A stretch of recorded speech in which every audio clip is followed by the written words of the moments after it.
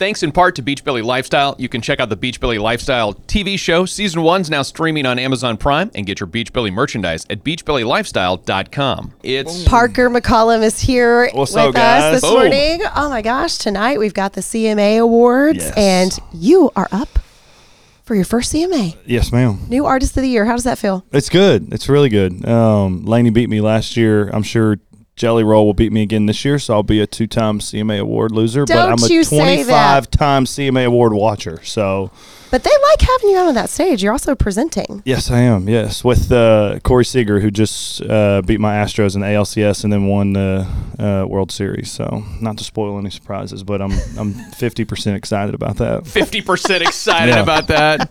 Hey, actually, this is kind of fun having you right here. We are going to be sending somebody from Cat Country to see you New Year's Eve in Fort Worth. Let's go. That show will be baller. So your chance to qualify to do that is going to start next week, and it'll be with Cordova Holiday Cash, but you could be hanging with Parker McCollum for New Year's Eve. Heck yeah. You could burn it down. We will. We will absolutely burn it down.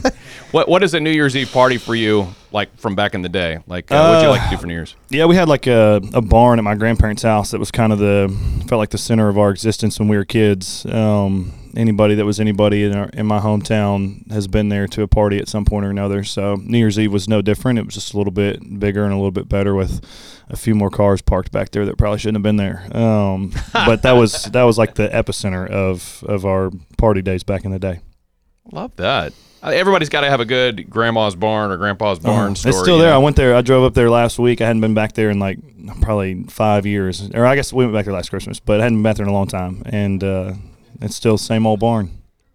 Well, one thing I know is you like tradition, so you're coming back to the wharf in the middle of July. Absolutely. Yeah. We wouldn't miss it, dude. There's nowhere else we'd rather play on the hottest day of the year than the wharf. I was going to say, Let's go! No, we don't want the later. We want the hot. That was the best. I don't know if it has something to do with the humidity or being down there and being hot, but that was the best night my voice felt all of last year in 105 shows. It was noticeably, without question. That was the sweet spot for you. It is. So I'm looking forward to coming back. You're just meant to be. I agree. At the wharf with we us. We play in the Dakotas in January and February, and we play in the hottest southern states in the middle of July.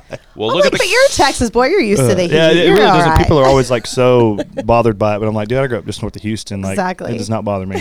Well, look at the camera and tell everybody to come see you at the wharf. Come see me at the wharf. This is Parker McCollum. It's going to sell out, so better get your tickets now. Come on. In the Visit Pensacola Sandbox with Parker McCollum. Thanks, guys. Good luck.